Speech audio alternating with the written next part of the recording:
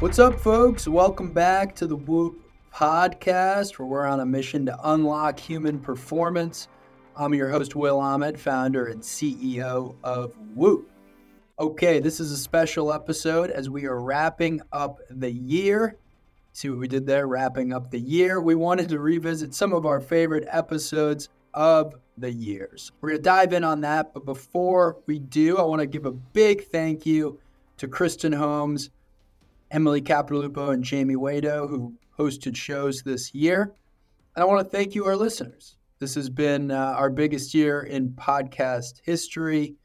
Thank you for listening. We wouldn't be doing this if you didn't listen. Keep listening. We'll keep doing more. Okay, here goes. I'm going to guide you through some of the fascinating lessons we learned from a variety of people on the Whoop podcast. Over the course of the year, we spoke to NBA champions, military vets, DJs, CEOs, and leading experts across numerous fields of research and human performance. And we had some fantastic episodes. We hit some product updates, we did features, we talked about the stress monitor, the strength trainer, the Whoop coach. These were all amazing new launches. If you want to revisit those, stress monitor, episode 215, Strength Trainer, episode 219, and Whoop Coach, episode 240. Today, you're going to hear from world-renowned DJ and producer Zed, winter swimming expert and author Dr. Susanna Soberg, best-selling author James Nestor, CEO and entrepreneur Matt Mullenweg, OBGYN and women's health expert Dr. Jessica Shepard, military veteran and politician Jason Kander, CEO and nutrition expert Melissa Urban, Masters marathoner Ken Rideout, and entrepreneur Stephen Bartlett.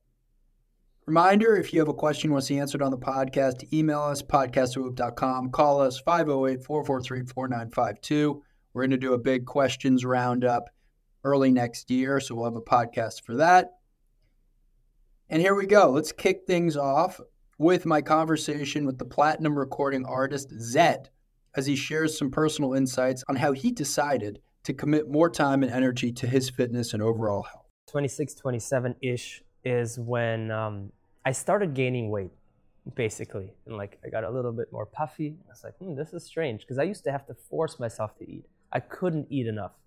And I was super skinny, and I started trying to eat more, and then I started gaining weight, and I was like, I'm not sure if I like that. And then the reason it's so hard for me to be fit, or if I look back in my last 10 years or so, is the travel.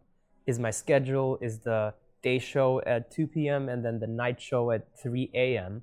It's so, and then you fly to, Brazil, where you can sometimes play at 6 a.m. and you will wake up at 5, and sometimes you have to stay up and play late. It's so unpredictable that it's really hard to have a good schedule. As my health, naturally declines with age, I just realized that there's something I'm going to have to actively do about it to combat all the side effects of aging, essentially. The pandemic was the first time that I didn't have to travel. I was suddenly home. That's when I got my Whoop, pretty sure around then. First lesson I learned is, I need to sleep more. I didn't realize that 8 hours of sleep isn't 8 hours of sleep. It's really like 7 and a little. Yeah. I was like, okay, I always thought I sleep 8 hours, so I need 1 extra hour in bed. So one thing I learned, and the first thing I learned from Whoop, was I'm just going to go to bed 1 hour earlier than normal. And I love it. I've been doing it ever since. The other thing I learned is that I burn substantially less calories than I thought, which is the reason why I was gaining weight. Yeah.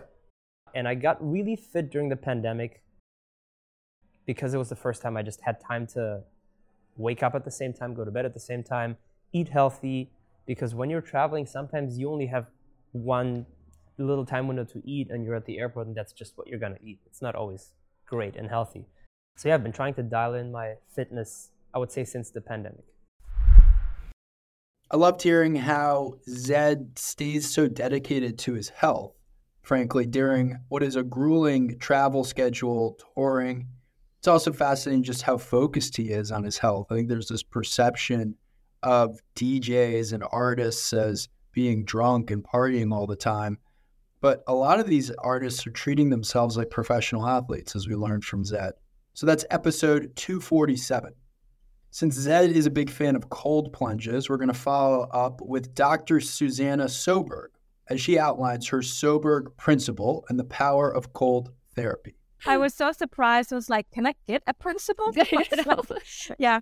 But I kind of like just always had this idea about the brown fat, the metabolism, that if you end on the cold, because I really needed to figure this out during my research and figure out, do I ask my participants to do a plunge or do they end in the sauna? And then I was thinking about what does the body actually do in the heat and what does it do in the cold? That's why I've read all the literature, and my supervisor asked me to read to make the book that you have been reading because I was told to do that in the beginning, and I was like, well, I don't think I can, but I had read all the literature and found out that, or figured out in a way that if it's increased by cold, by activating the brown fat, then, and my hypothesis really is real, then you must end on the cold to force your body to heat up naturally. Because if you do that, then you force your body to spend more energy and you will burn more calories, glucose and fat from your bloodstream. So it's kind of like a long weight loss that you do after your cold exposure. So you don't have to think about your cold exposure as just happening when you are out there outside. If you end on cold, on the Soberg principle, apparently, so then you will keep this activation going in the body. Also when you get inside. The one thing that I want to also touch upon is just if you end on the cold and you go home, then I'll ask you to keep moving, because it's also one thing that's going to help you increase your heat again in the body, because the muscle will help you a bit, because it's really not something that is that easy at the beginning. So you have to adapt to this, and you will have muscle shivering for a couple of hours after that will happen, and it's completely natural, and it's not dangerous as long as you don't stay too long in the water. So your after drop won't be too high. And the after drop is when your core temperature decreases too much. And you will have a visual shivering at home, but just keep moving, and then you will be fine, and you will have a high increase in your metabolism. So end on cold to have more activation in your metabolism. I love this episode on all things cold therapy. As you heard from Dr. Soberg, the benefits are outstanding. I've been doing this personally in my life for the past few years. I think not only does it have physiological benefits, but it has huge mental benefits. Like, it just naturally gives you an endorphin rush to do this to yourself, and I can't recommend it enough. That's cold therapy research on episode 207. Our next guest is best-selling author and breath expert James Nestor. He joined the show to discuss the importance of nasal breathing and how you can get started on a path to better breathing. So what you need to do is to get rid of your Western mindset and not try to go out there and kick this thing's ass as you're used to doing with everything else, but go into this very, very slowly in a controlled and patient way, because that's how you're going to be able to diagnose if there's a larger structural issue in your nose that you will need to get fixed. For the vast majority of people, that is not the case. What they need to do is start to use their nose more and more and breathe in and out of your nose. So what I would do as far as the step-by-step instructions is I would start off when you're walking around the neighborhood, walking your dog, walking to work, walking through an airport. Breathe in for 4 steps, breathe out for 4 steps, and breathe in for 4 steps, out for 4 steps. Does that feel comfortable? Do you want to push it a little more? You can start extending it. Breathe in for 4 steps, breathe out for 6 steps. You see where I'm going with this. So you can start to extend that and to continue breathing in and out of your nose. Once you get more comfortable with that, you can start to incorporate that into your jogging. Start playing around with your breath just to that level of discomfort with your jogging, in and out. And it should be, if you're going to extend anything, it should be the exhale you are extending. So you don't necessarily want to be extending how many steps you take on the inhale, but the exhale, because when you exhale, you are relaxing your body. I think you will be amazed, especially if you jog a lot, what a difference the cyclical, easy breathing will make. It also makes jogging a lot more fun because it gives you something to focus on and to do. So I would start with that. And if you were still having issues, if there is just an incredible amount of congestion in your nose after a few weeks of doing this, that's right, a few weeks of doing this, then there could be a structural problem. You may want to see an ENT and see if there's something that could be done about that. But otherwise, for most people, just using the nose and using it more often can help to open up all of those tissues and make you an obligate nasal breather. James's book, Breath, is truly a must read. And you can listen to the rest of this conversation with James Nestor by checking out episode 221. Next up, Automatic CEO and WordPress founder Matt Mullenweg to discuss how he uses biohacking to improve his mental and physical performance. It's interesting. I've always been really into biohacking or sort of like a, what's the word for something self, like a quantified self? Quantified self, yeah. Yeah. You know, in engineering, we say you have to profile before you can optimize, meaning like you have to analyze the code and see where actually the bottlenecks are, where things aren't working before you make optimizations. Because if you make it's called a premature optimization based on what you think, it might not be the real thing. So our bodies are machines, beautiful machines, like the most amazing machines ever created, God's gift, that we have this. And so I started to find like originally, like I was very much like just, again, my school had no gym. I had no physical activity. I was kind of like my mind is in a vat, like my body doesn't matter. And I had no exercise, no physical, but I was young, so I could kind of get by for a few years. But as I started to approach 30, and I read a really amazing book called Brain Rules by a neuroscientist named John Medina. And the first rule was exercise. And he talked about how when your body's moving, your brain works better. I was like, okay, well, my brain is pretty much all I got. My brain and my hands are my money makers. So if I want my brain to work better, maybe I need to exercise. And I was very lucky that one of my early friends, like as he was just getting started, was Tim Ferriss.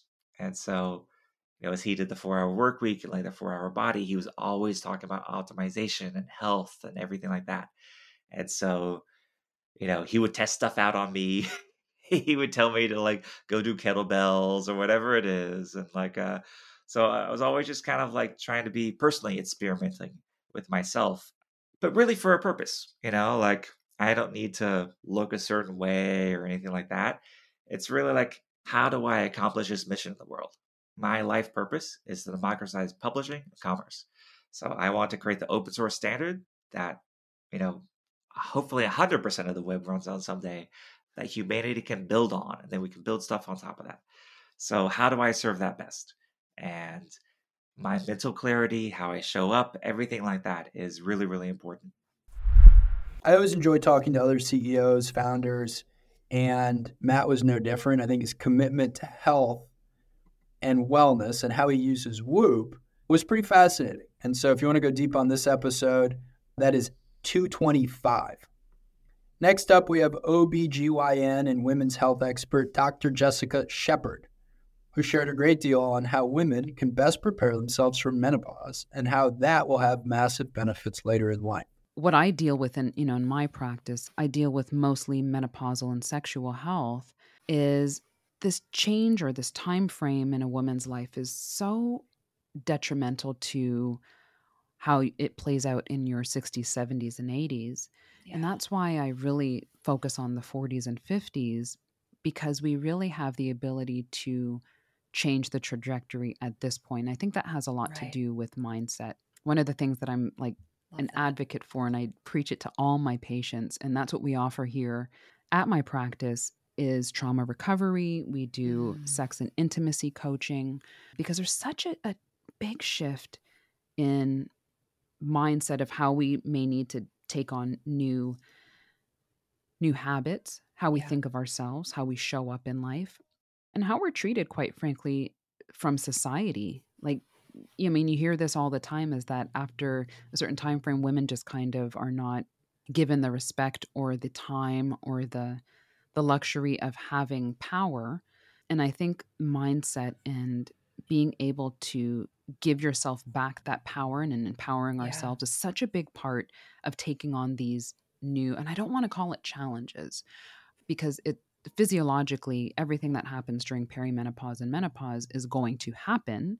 But how do we change the ability for women to understand this in a way where it's not negative? We've put such a negative connotation on menopause. And I'm really like, my passion over these next few years, and maybe for the rest of my life, is to change, like, how do we change that conversation? And how do we identify some of the things that are taking away the ability for women to say, this should not change my value or my attitude or my behavior, and wanting to be an active participant in this transition.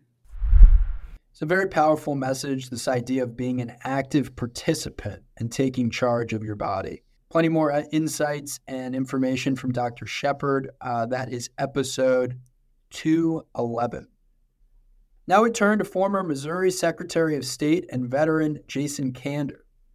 Jason joined me in Boston to share his incredible story around his battle with PTSD and how he turned to therapy to help him through difficult times. It's important to talk about, and I appreciate the question, because I find that the more I talk about this, the more people who might be experiencing it, whether it's from the military or something else, can hear it and go, oh, that actually sounds familiar. Yeah, and so like when I wrote the book, it was about, I kind of wrote it for me many years earlier, right?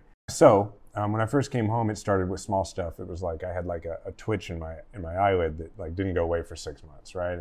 And then I started to get nightmares. And at first, actually even before the nightmares, it was little stuff like I would get in a vehicle and my heart would race. But that one I understood right away, because I was like, okay, it just came from a place where every time I got in a vehicle to go outside the wire, the adrenaline kicks in. Yeah, because you're like, you're preparing your mind and your body to take a life if necessary, right? And which thankfully I never had to do, but like just, it's not a natural act to prepare yourself to take human life. That much I understood. And over time, that gradually went away. Now I learned years later in therapy that that's called prolonged exposure therapy. You just go make yourself do something that you didn't want to do, and eventually you become accustomed to doing it, which I ended up doing with lots of other things. But at that time, I didn't know that. I just knew, oh, I'm getting better, right? So that made me think, I must be fine. I'm getting better. Then the nightmares started. And the nightmares were basically everything that I feared happening in Afghanistan and was protecting against would happen in the nightmares. So the Taliban would rush in and throw a bag over my head and take me away, that kind of thing. It was a lot of kidnapping-centric nightmares. And then I always had a reason to try to tell myself, oh, I must be getting better, right? Which was based in nothing other than I had just decided that was important. So then over time, the nightmares evolved. And now, eventually, they were rarely set in Afghanistan. They were often even not a military setting at all. They would be like my house in the middle of the night. And sometimes it wouldn't be the Taliban, it'd just be some stranger, and they'd be coming after my family. Now, I told myself, look, it's clearly not PTSD, it has nothing to do with my service. I learned later in therapy, that's actually really bad when that happens, because when your modern environs become the subject of your nightmares, then what happens is it contributes to this other symptom I had called hypervigilance, which was like the way I was describing earlier, always knowing where the doors are. That never stopped when I came home. My brain didn't accept the idea that now I was home and I was safe. And so I was constantly, I wouldn't ever let my back face the door, stuff like that.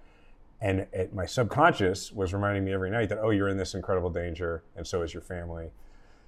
And then that graduated to something called night terrors with sleep paralysis, which I really don't recommend. That was terrible. And then eventually, after years and years of this, what happened is I became emotionally numb because, and I can explain all this in this really clinical way now because I had the therapy. At the time, I didn't talk about any of this. I just secretly thought I was losing my mind.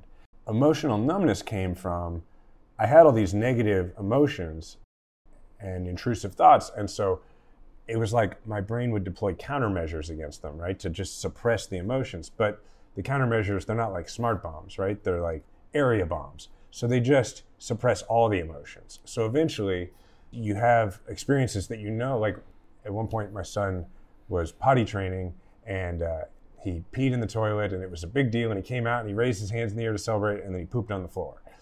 Obviously this was hilarious and I could kind of feel that this was really funny, but it was like the joy and the emotions of it were like just behind a thin wall. You know? You're numb to a lot that of was the numbness. And so it kind of robbed me of the good emotions too. And then, after about a decade of not being able to get a full night's sleep ever, hardly ever, and then the numbness and all that, eventually you get depressed. And then if you're depressed long enough, you get suicidal ideation. And I explain all of it that way because I thought before I ever learned anything about PTSD that it was like, why would I want to be diagnosed with PTSD? It seemed like a terminal diagnosis to me. You get PTSD and either your career ends at the least or your life ends at the most. But what I learned through therapy and getting sort of a master's degree in my own brain is that no, I became depressed because I had untreated PTSD for so long, and I became suicidal because I was depressed for so long. And so that meant that those two things were really the first things to lift after a couple months of therapy, because once I started to address the underlying trauma, those symptoms that grew out of the original symptoms subsided first. You can tell Jason really takes pride in helping veterans and others who may be suffering from traumatic experiences. You can listen to our full conversation on episode 235 with Jason Kander. Next guest is nutrition expert and Whole30 CEO Melissa Urban to discuss the importance of setting boundaries and how to be respectful of others as you create new, healthier habits. You know, in the earliest days of my recovery, I realized I didn't know what the concept of boundaries were, but I found myself, after my second go around, after a relapse, back with a friend group at a party I didn't belong at, with people I didn't know, doing God knows what in the bathroom, feeling incredibly unsafe. I had put myself in a position once again where my recovery was at risk. And out of sheer desperation, an honest to God boundary just tumbled out of my mouth. I said to my friend that I was there with, I don't feel safe here. This is not good for me. I need to leave. And in that moment, he was very gracious about it, asked me some questions, and he was like, yeah, okay, we can go. And he drove me home. But I realized in that moment that if he hadn't been like that, if he had said no, or if he had laughed at me, I needed to be responsible for my own health and safety, and I would have left on my own. And that was the moment, I think, that I realized that boundaries were going to be not only the key to my recovery, but the key to expanding my life beyond what I had imagined. I had been living so small in my recovery, so afraid to talk about my feelings or express my needs or let people know what I needed in the moment. And the minute I realized that I could advocate for myself and keep myself safe and healthy was the moment I realized that I had control over, how I wanted my recovery to look. And it really did change everything. And then that practice continued with me into all of my habits going forward. Boundaries are crucial in any aspect of life. Tune in for more of Melissa's tips, episode 206. Up next, we have Masters Marathon and recovering addict Ken Rideout. Ken has an amazing story of how he turned to running and training to help him stay sober and has now become the best marathoner over the age of 50. Yeah, that's right. The training and the racing provides for me a distraction and a purpose. But I will say that the joy I get from winning a race does not outweigh the disappointment that I feel when I don't do well. And if I do have a good race, like my wife teases me because I won the Myrtle Beach Marathon 2 years ago, and I won. She didn't. I go to all these races by myself just because it's like, it's business for me. Like I'm serious about it. I take it serious. I don't expect others to share my view, but I take it very seriously. And so I called her. I said, yeah, I won. And she's like, you don't sound that happy. I was like, there wasn't anyone really good here. I just kind of like, I don't know. I'm like the best weekend warrior. And she's like, if you didn't win, you'd be complaining that you should have won. Now you do win. And then the competition wasn't good enough. She goes, how much did you win by? I said, 1 minute. But that's just kind of an example of the mindset that I have when it comes to this. It's like not about what you come to realize when you do this kind of training is the destination isn't winning a race. The destination is the actual journey. It's the suffering. It's like I just did a workout 3 by 2 miles at like a 5:30 pace. So like just under marathon pace. And when you're doing that by yourself in Nashville in August, and it's like the kids just left for school, I got them off of school, no one's out, there's a few bus drivers drive by. The same people see me every day in my neighborhood. They think I'm crazy. I know that they beep and, wave. And And I always think about it when I'm doing the workout. I'm like, no one would do this. Like, this is where races are won and lost. This is the victory, being out here and putting in the work and suffering in silence and in solitude, you know. And so it's the suffering and the journey that is what's fulfilling to me. And I think it serves two purposes. Yes, it fulfills like a serotonin or dopamine release that I get from the work, even though the work is so grueling. Like when I'm sitting here thinking about going out and doing, I'm like, oh my God, this is so insurmountable. How am I going to get through this workout? I'm dreading it. And the race is almost like a secondary, but the other thing that the workouts provide for me is a distraction from myself. If I just sat here and instead of running for 90 minutes a day, I thought about how I felt and just about my feelings, I would have no problem convincing myself that I deserve a couple hours of relief. I can get high one time. It'll just give me some peace. I can watch TV. I can do something. I have a hard time like just sitting and quietly and relaxing. Yeah. But that would allow me to do that. And I start to justify this in my head. And it's like a, like a cycle. So if nothing else, the 90 minutes I'm out suffering on the road is 90 minutes I'm not sitting by myself thinking about how much better my life could be or how much happier I could be if I would just get high. I love that line Ken used to describe the journey to success. It really is all about training and putting in the time ahead of events and games and meetings, whatever it may be. You can hear more about Ken's story in episode 236. Last but not least, the great Stephen Bartlett. Stephen is one of the world's most disruptive and innovative entrepreneurs out there and host of a top business podcast. Here's Stephen. The absurdity law is what I wanted to speak to you about, because it was something that once I'd realized I couldn't unrealize. It comes from my girlfriend going to a gym and then coming home and saying, babe, I've just been to this gym called Third Space in Canary Wharf. It's incredible. It's so big. They even have a 100-foot climbing wall. And then I was amazing. I joined the gym. I was going there for 2 years. And then when I spoke to my friend about it, I said to him, it's an amazing gym in Canary Wharf. It's massive. It's huge. They even have a 100-foot climbing wall in the entrance. I've never seen anybody use the climbing wall. I've been there for 2 years. I've never seen anybody go near it. I actually don't even think they use it. But the fact that I'm using the most absurd thing about the experience to tell the story of the values, but also the entire experience, I think is something that as founders we can be intentional about in the design of our products. The most absurd, inefficient, costly thing that you do says the most about everything you do. By my girlfriend telling me they had a 100-foot climbing wall in the entrance, she's actually saying, imagine how many running machines they must have.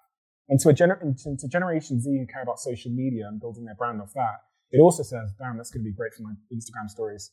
Right. It's a great picture to take. Yeah. And I case studied these brands like Brewdog, who are now a $1 billion underdog brand who took on the whole drink industry. And the founder does crazy things.